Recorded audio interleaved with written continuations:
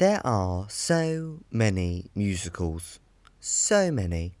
Too many to count. There are so many bloody musicals in the world that often many get thrown to the wayside or forgotten about. And on this episode of the Fin to the Woods podcast, I'm going to talk you through some of my favourite underrated and underappreciated shows and scores, which I recommend you all go and have a listen to. You might absolutely love it, you might absolutely hate it, but that's the joy of musical theatre, is that it's completely up to you how you feel about a show. And a lot of what I've learned and a lot of what I know now has come from my friends and my family recommending different shows and different scores to me. So I think it's always important to try and listen to as much as you can. And obviously there's a lot to listen to, and I've not listened to every show ever, but I try and listen to at least a new show every month that I've never listened to before, whether it's a show from 1956 or a show from 2013. I always try and broaden my horizons, because you might discover a show that you absolutely love and fall in love with it, and I love that. I love discovering new shows and new things. So my first recommendation is Copacabana from 1994. Now, this is written by Barry Manilow, the legend that is Barry Manilow, and it's based upon his song. The storyline is based upon the song Copacabana. You know, her name was Lola, she was a showgirl, and that story that is insinuated in that song. And that song became a TV musical in the mid-80s, and that TV musical then evolved into Copacabana in 1994. It starts off with these two characters called Stephen and Samantha, and Stephen's an aspiring writer, and he's trying to write the song or the story of Copacabana. It's all a bit confusing. So the rest of the show is set in the late 40s, and the characters are then called Tony and Lola, which are basically Stephen and Samantha in a past life. And she works at the Copacabana, and there's fighting, there's punching, there's gunshots. It's very eventful, and the music, being Barry Manilow, is so catchy and so fun, and it's one of those scores that I always go and listen to if I want a good time, because it's really enjoyable to listen to. But it had two very successful years in the West End, starring Gary Wilmot and Nicola Dawn, and it hasn't really had much life anywhere else. It's not really had a big success in America, it's mainly been successful here in the UK. My family have been in a couple of productions of it, hence why I love it so much, because I grew up with the music. Yeah, it's very fun, and if you want a feel-good show to go and listen to, I recommend Copacabana, and you can't go wrong with a little bit of Barry Manilow. The next show that I want to recommend that you go and have a listen to is Betty Blue Eyes, and this is written by the British composing duo of Styles and Drew. Now, Styles and Drew have written many shows, and they feature twice on this list, I believe. One of their earlier shows, Honk, won the Best Musical Olivier over The Lion King, which was quite a big feat. And the show Betty Blue Eyes is based upon the 1984 film A Private Function, which starred Maggie Smith, and it's about kind of post-wartime Britain, and there is a pig. There's a pig on a farm, and they're saving the pig for a banquet with all the posh people, but no one else is allowed to go. Basically, Joyce and Gilbert Chilvers, the main couple in the show, he steals the pig, and the pig lives in their house, and there's lots of comings and goings of everyone going in the house, and they're trying to hide the pig, and they have a big banquet, and Joyce makes all the meat out of spam instead of the actual pig. It's chaotic, but it's very British. It's a proper British musical. And the score is so much fun. And I think that's the main thing I look for in most shows, is fun. I'm not a dreary musical person, because I can't be bothered. If you told me to sit down and listen to Les Mis, I think I'd cry. Like, I do not do sad, slow musicals. I love an upbeat musical. And Betty Blue Eyes is exactly that.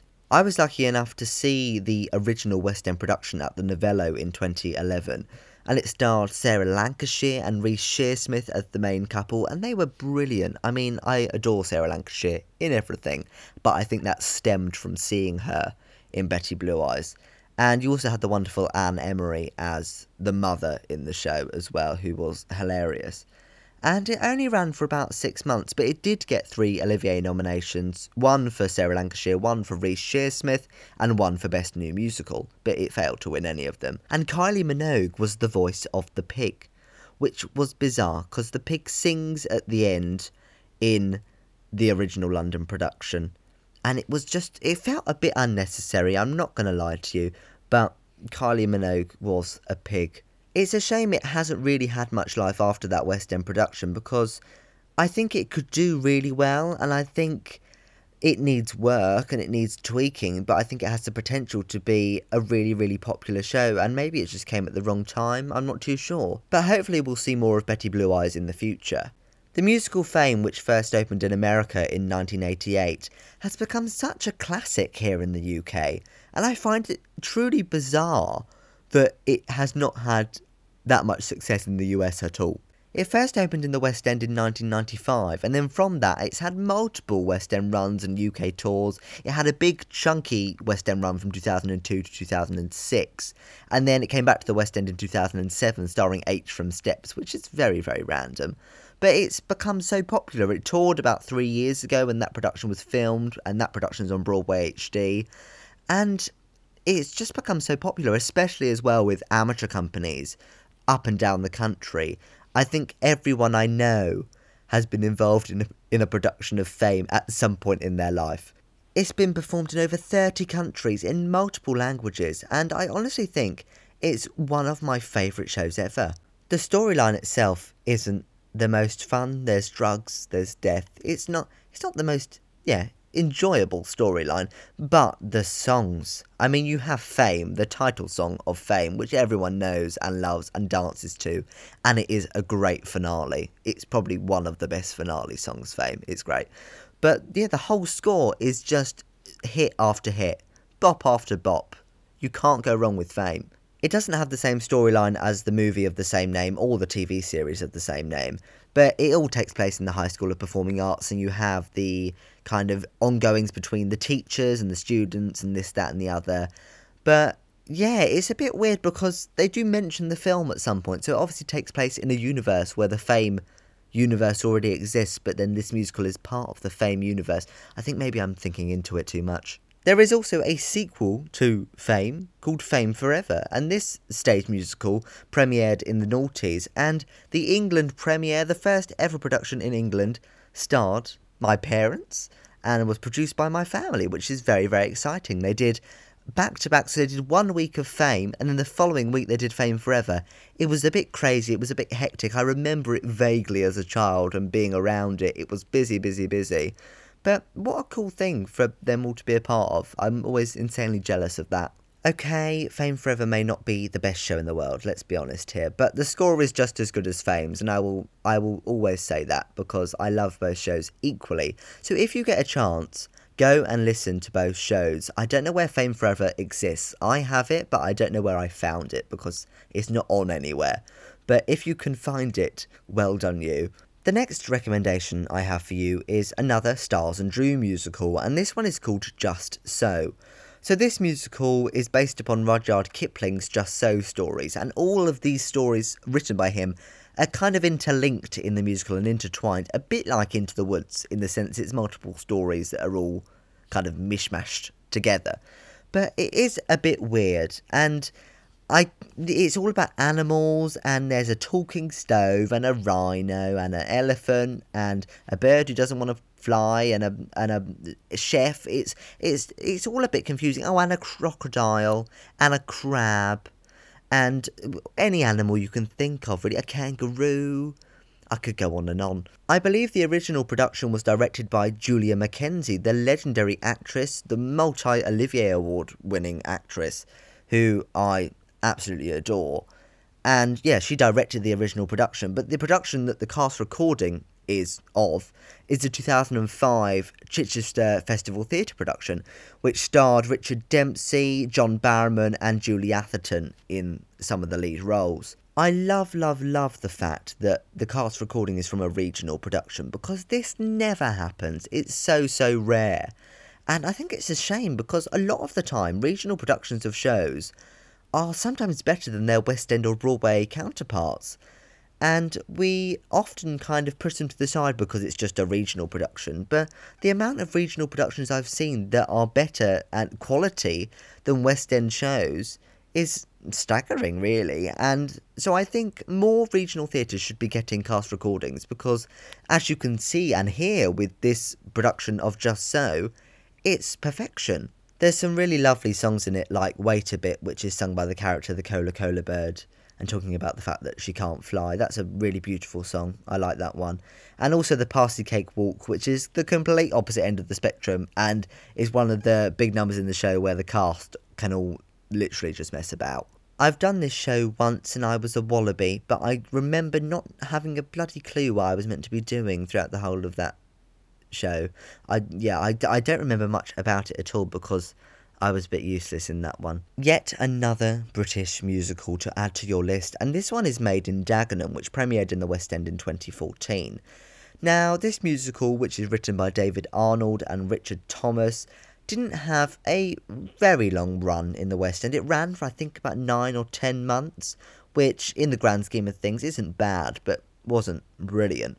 And the show is based upon the film of the same name from 2010, which starred Sally Hawkins, who you may well know from The Shape of the Water or from Paddington and Paddington 2, the best films ever. And it's about the strike at the Ford factory from the sewing machinists. It's all about the women wanting equal pay and equal rights, and I love that. It's brilliant. And obviously it is based upon a true story, but there's some bits that have been tweaked by artistic license, let's say. But the West End production starred Gemma Arterton, and she was very, very good. I like her on the cast recording, and I like her voice, and I'd like to see her do more musicals, actually. It's a shame she hasn't. And the set was designed by Bunny Christie, who recently designed the set for Company and won a Tony for it, but previously designed the set for Curious Incident of the Dog in the Nighttime. So the set was fab too. And yeah, another classic British musical which has grown in popularity among amateur dramatic societies in and around the UK. And for a very good reason, because many amateur companies are very female heavy. Lots of amateur companies struggle to get men to do their shows. So it's a great show for amateur companies to do because they often have the women and they can be of any age. And that's what I love about Made in Dagenham, is that it doesn't all have to be young women. It can be women of any age. And I think that's really important to have more musicals with a bigger age range in them. The penultimate musical that I think you should go and have a listen to is Snoopy. Now this is a sequel to the musical You're a Good Man, Charlie Brown, which is probably more well known within musical theatre circles, and that musical actually won Kristin Chenoweth her first Tony in 1999.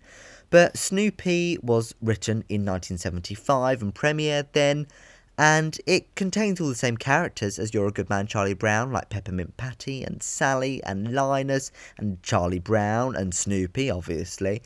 And it's a really, really fun show to be in. I've really enjoyed this show. I've done it twice? No, I've only done it once, and I played Linus, and it was a great time because I got to really accentuate my natural-born lisp, and I really enjoyed not having to try and hide it. It's got some cracking songs in it, some real earworms.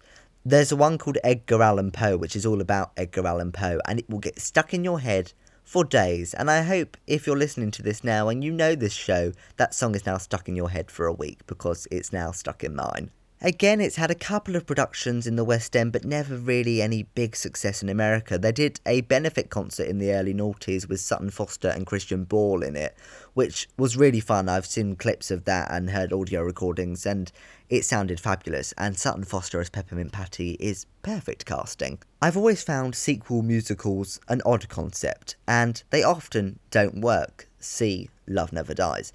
But in this instance, I think Snoopy trumps You're a Good Man, Charlie Brown. But obviously that's up to you to make up your own decision on which you think is better, or are they just as good as each other. Now, my final show that I think you need to go and have a listen to is Wonderland. And now I know this is controversial, but it was cursed from the beginning, let's be honest. It had multiple years of out-of-town tryouts where it just didn't work. Characters were cut, songs were cut, the storyline completely changed, cast members were fired. It was absolutely hell on earth. How it ever got to Broadway, I do not know, but when it got to Broadway in 2011, it only ran for a month, which is very, very short. And it's a show that has never been done because you can't get the licence for it. It's not even been done in any amateur circumstances. It's such a shame because I think it'd be a great show for so many companies to do. The music is by Frank Wildhorn, who wrote the very successful musical Jekyll and Hyde, and also The Scarlet Pimpernel, and also the song Where Do Broken Hearts Go for Whitney Houston. So it's got good music in it, and yes, the storyline is weird, and yes, it's all based around Alice in Wonderland, so it's gonna be a bit like you're on some weird drug-infused dream the whole time, but it's very entertaining.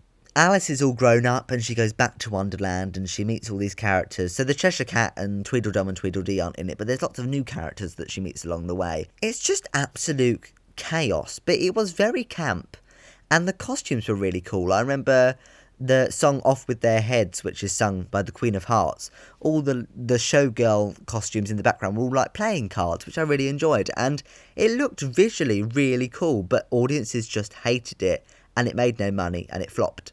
It had an equally as tumultuous UK production. It was a UK tour starring Kerry Ellis, and I believe half the cast still haven't been paid because the production company went bust because they were crooks, basically, and yeah, it closed early and they cancelled performances, and I think it might just be a cursed show, actually. But give it a listen, because the cast recording definitely is not cursed. But that is all my recommendations so far. I have many more, but those are the ones that I hold close to my heart and that I love for multiple reasons, and I hope you all enjoy them too, and I hope you enjoy the music, and even if you don't tell me, because then I'll be sad. But once again, thank you very much for listening to the Finch of the Woods podcast. Every stream and every listen is very much appreciated, and I'm really glad that people are enjoying it, and that's all I ever really wanted to achieve with this, and hopefully I am achieving that.